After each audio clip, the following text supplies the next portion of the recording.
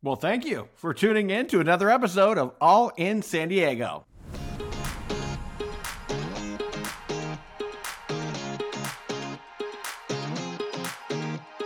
Well, if you've listened to this podcast for any length of time, you know Sarah and I are super fans of Fleet Science Center.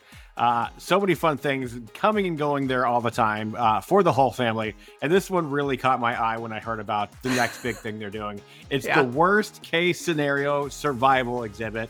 It was kind of a phenomenon a few years ago where there were everything from books to board games based on what to do in the worst case scenario. If you're skiing and that avalanche hits you and you're buried in snow, how do you deal with that? If you're out in the middle of nowhere and you get bit by a poisonous snake, what should you do? By the way, I don't have answers to any of these. I'm the last person you want to be trapped in any of these situations with. But maybe I'll be better at it once I attend the worst case scenario. We are so excited to have the creative director of the entire thing, which, by the way, is open now.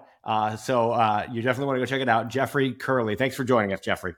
Hey. Yeah, it's great to be here. So, I remember this being the phenomenon that is obviously still going on. Do you have any of the background about where it came from and how it all started? Yeah, we actually worked with the authors of the book on developing the exhibition, and they started working on it back in the late 90s. So I don't know if you remember, there was this whole fear that every single computer was going to crash at the end of 1999. Yeah, so they're like, well, if that's going to be the case, we should all probably be prepared for it. So they started looking into creating a handbook of the worst case experiences that you could possibly face, and then just built up this kind of very deadpan but very authentic and scientifically accurate handbook as to how to deal with a plane that doesn't have a pilot, or dealing with, as you're mentioning, wild animals that you might approach, or having a baby in the back of a taxi cab. Like, how do you deal with these things? So they put them all together in this bright yellow handbook that it's been 20 some years now. Wow. Isn't that crazy? More contemporary. Oh my gosh. Time flies. Now, in creating the exhibit, which I promise you we'll get to in a minute, how much of this knowledge have you logged in your brain? Are you an expert on survival at this point? Absolutely not. Okay. But what the exhibition does, and what I was able to retain, and hopefully everyone who worked on it, is the understanding of how to approach those worst case scenarios. So there's a process that you go through. It's like looking at what that scenario is, what's the issue that you're approaching. What are your assets? What do you have in your pockets? It's like, can you use your credit card? Can you use a pen to help you through one of these scenarios?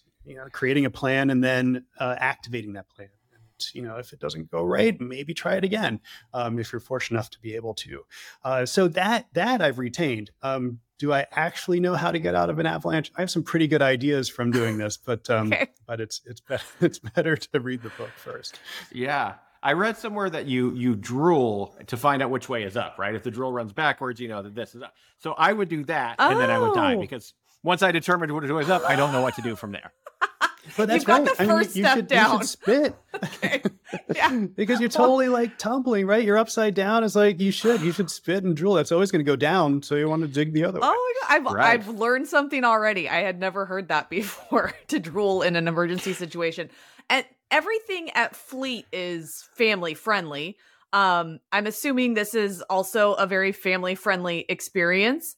What can families expect when they come to check out this exhibit? Well, it is for everybody. So it is absolutely for families, where, especially if parents want to participate with their kids. It's an environment that's very much like a gymnasium. So you come in here to practice dealing with worst case scenarios. Okay. Everything from jumping from a moving train roof to another moving train roof. How do you deal with quicksand without actually being in quicksand? So we have a whole ball pit, right? So you're able to go into the ball pit. You learn how to fall appropriately. Say you're in the second story of a building that's on fire and you need to jump out of the window and land into a dumpster, as we tend to do. You want to make sure you do that in a way that you're not going to break your back. So we help you figure that out. Or, again, how to not sink in quicksand, but rather float on top of it. Or, even simple things like, how do you tell if someone's lying? What do you do if, you need to release some gas in the appropriate way? There's every sort of scenario is within here. And some of them are small, like Flatus, and some of them are more dramatic, like jumping train cars, but they're all here for you to practice. Did you hear he said Flatus, like, AJ? Did you? Yes. He said, yeah. Very professional. Very, very classy way to put that. So this sounds super fun. I mean, really, really fun. Like I'm going for sure. But on top of the fun, you probably will, in the off chance you had to jump from train car to train car, you're going to probably remember it better having actually done it, right?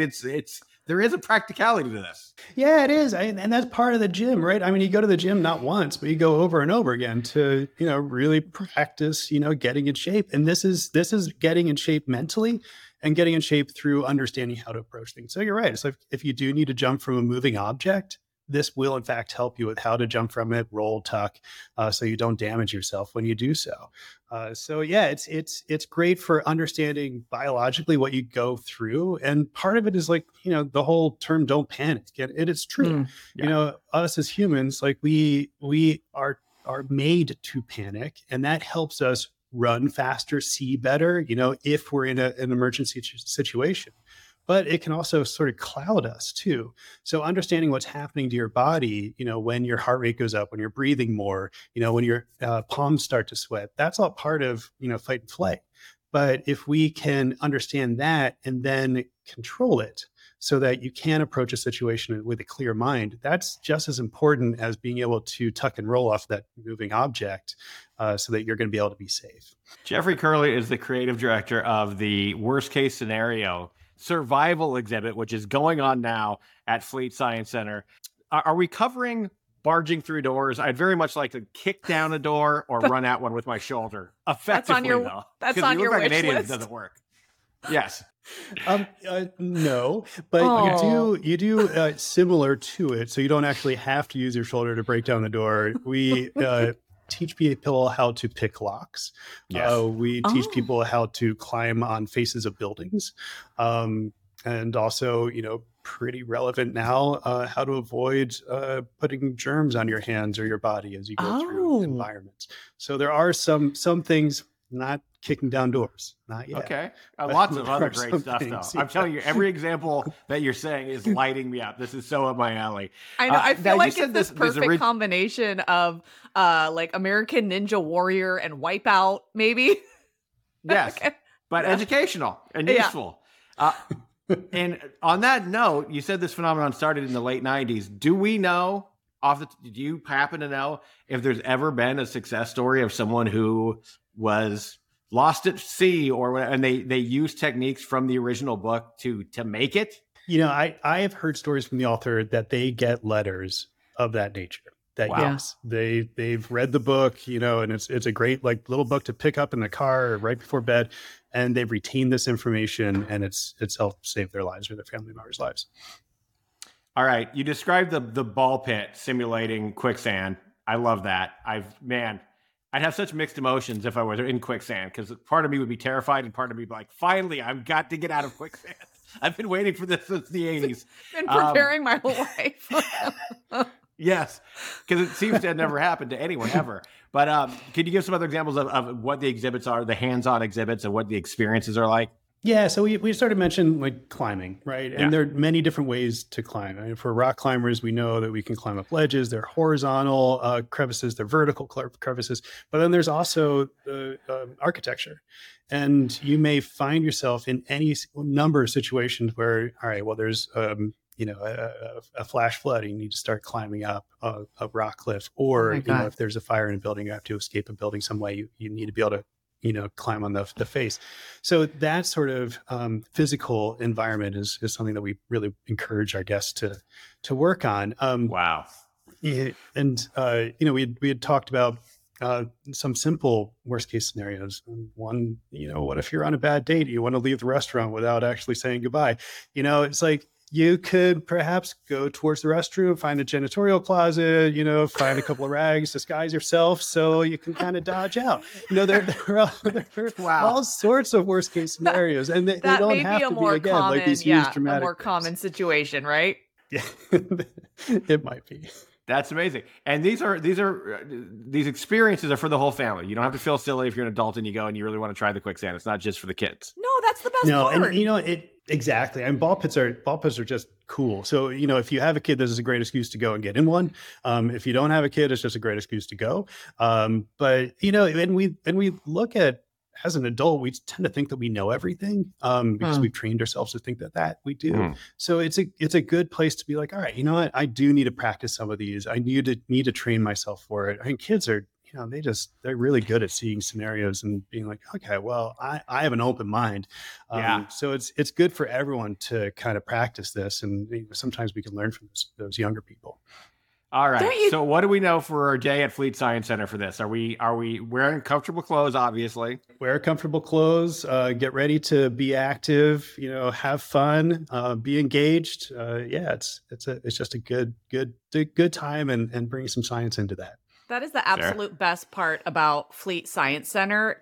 You hit the nail on the head. Like, parents getting to be kids. I feel like there have been so many times that we've been at Fleet and my kids, when they were little, they were exhausted. And I'm the one who's like, wait, 5 more minutes, 5 more minutes. I just want to check out this one last thing. There's so much to do there. And, the exhibits are forever changing. It's so awesome when they bring in something new like this. It just gives you another reason to go and check it out. You could go every couple of months and have a totally new experience at Fleet. This one sounds really, really cool. And as parents, we have to really plan our days pretty specifically. So are we allotting 2 hours for this? Is it a 4-hour experience? I mean, on average. Yeah, and this experience is tied in with your general admission. So you're going to come to Fleet, you're going to be able to enjoy the whole museum, and this is going to be part of it. So if you haven't been for a while, this is a great reason to come back and take a look. The actual experience itself, you're going to be spending maybe half an hour to 45 minutes in there. So it's a good way to add on to the rest of your experience at the museum. To your already awesome day at Fleet. All right, dress comfortably, be ready to have some adventure. Know that these reactions are layered.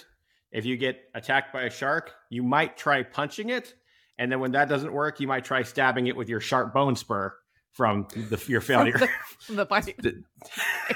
Yes, there are layers. But man, it sounds like a super good time. Sarah knows darn well I'm going to be heading out and checking this one out. And I'm sure a lot of people listening are as well. And tickets are online, right? Or do we just get them at the door?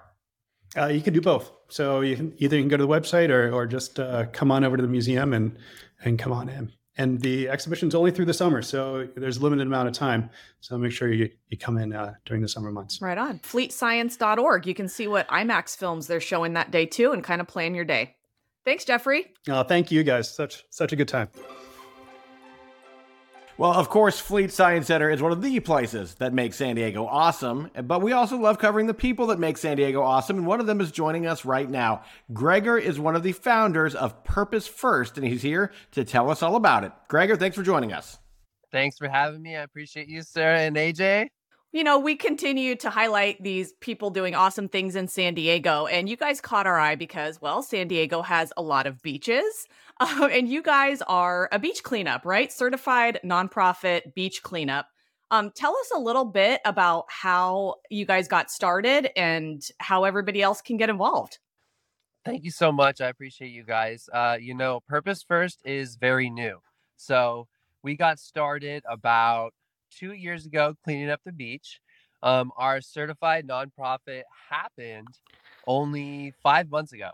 So we got certified by the IRS as a 501c3 to sponsor beach cleanup events and to educate on how we can become more sustainable as a community.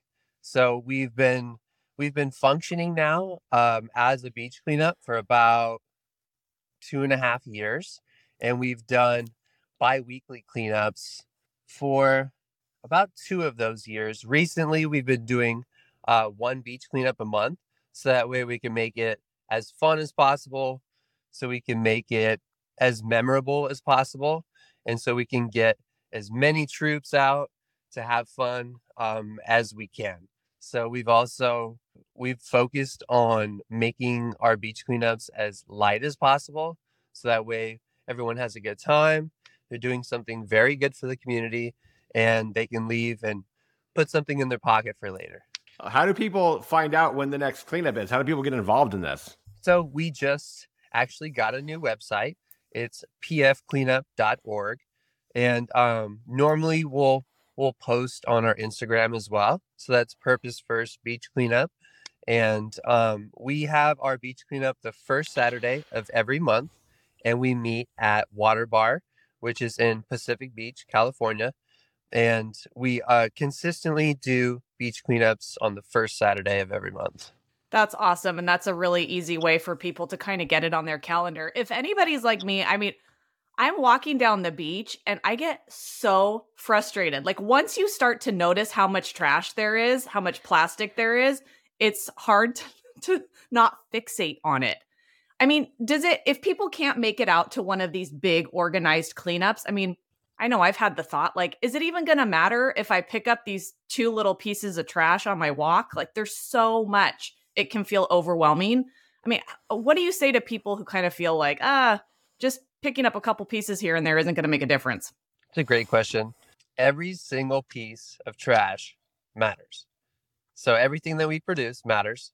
Everything that we buy as customers, it matters. So where it's going to end up, of course, matters as well.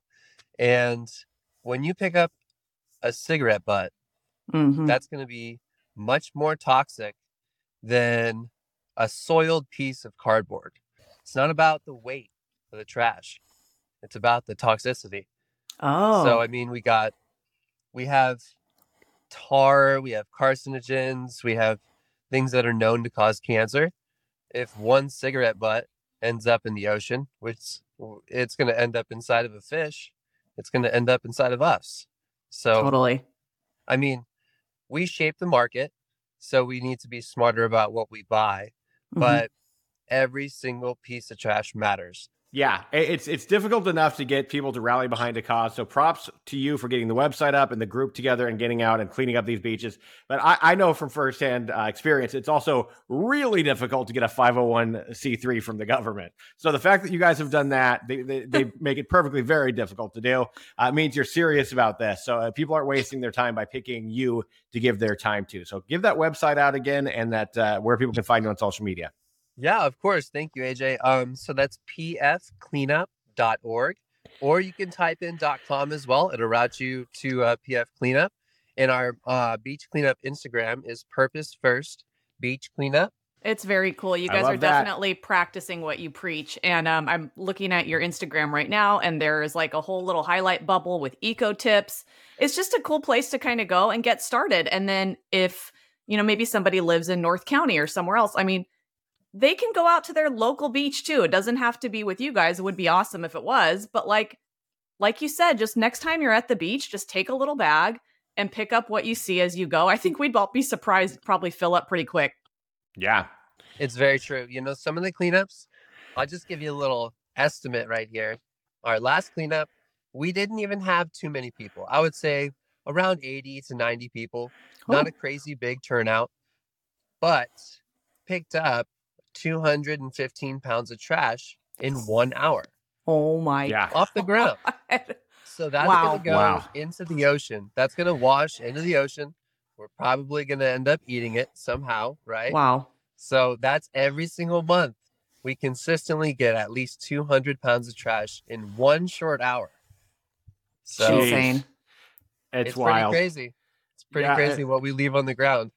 The parents listening, Sarah and I are parents, they probably are tired of telling their kids, don't you know that dish isn't going to clean itself? Or don't you know the room is going to clean itself? But in reality, we enjoy these beaches in San Diego. And I guess maybe we think there's some big government organization that comes out and picks up after everybody, but there really isn't. So, and we all know people don't pick up after themselves in a lot of cases. So if not for organizations like you, our beaches wouldn't be looking so hot, and they do look great, and we appreciate you doing it because it is truly something that is helping make San Diego awesome.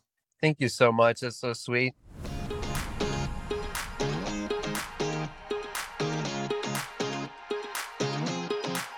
Thanks for joining us for this episode. If you enjoyed it, let people know. Reviews mean more than you realize for podcasts like ours. And we're in a dry spell. We haven't gotten one in weeks. So if you can take 2 minutes to go to the Apple Store or on Spotify, if you listen on one of those two platforms, Say something about the podcast. It really does help a lot. It only takes you a few seconds. Also, we're always looking for sponsors. If you want us to help you spread the word about your business and what you're up to, let us know. You can find us by going to All In San Diego and clicking on Work With Us, or you can just slide into our DMs on the social media platform of your choice. We'll be back with a new episode next week. Thanks for listening.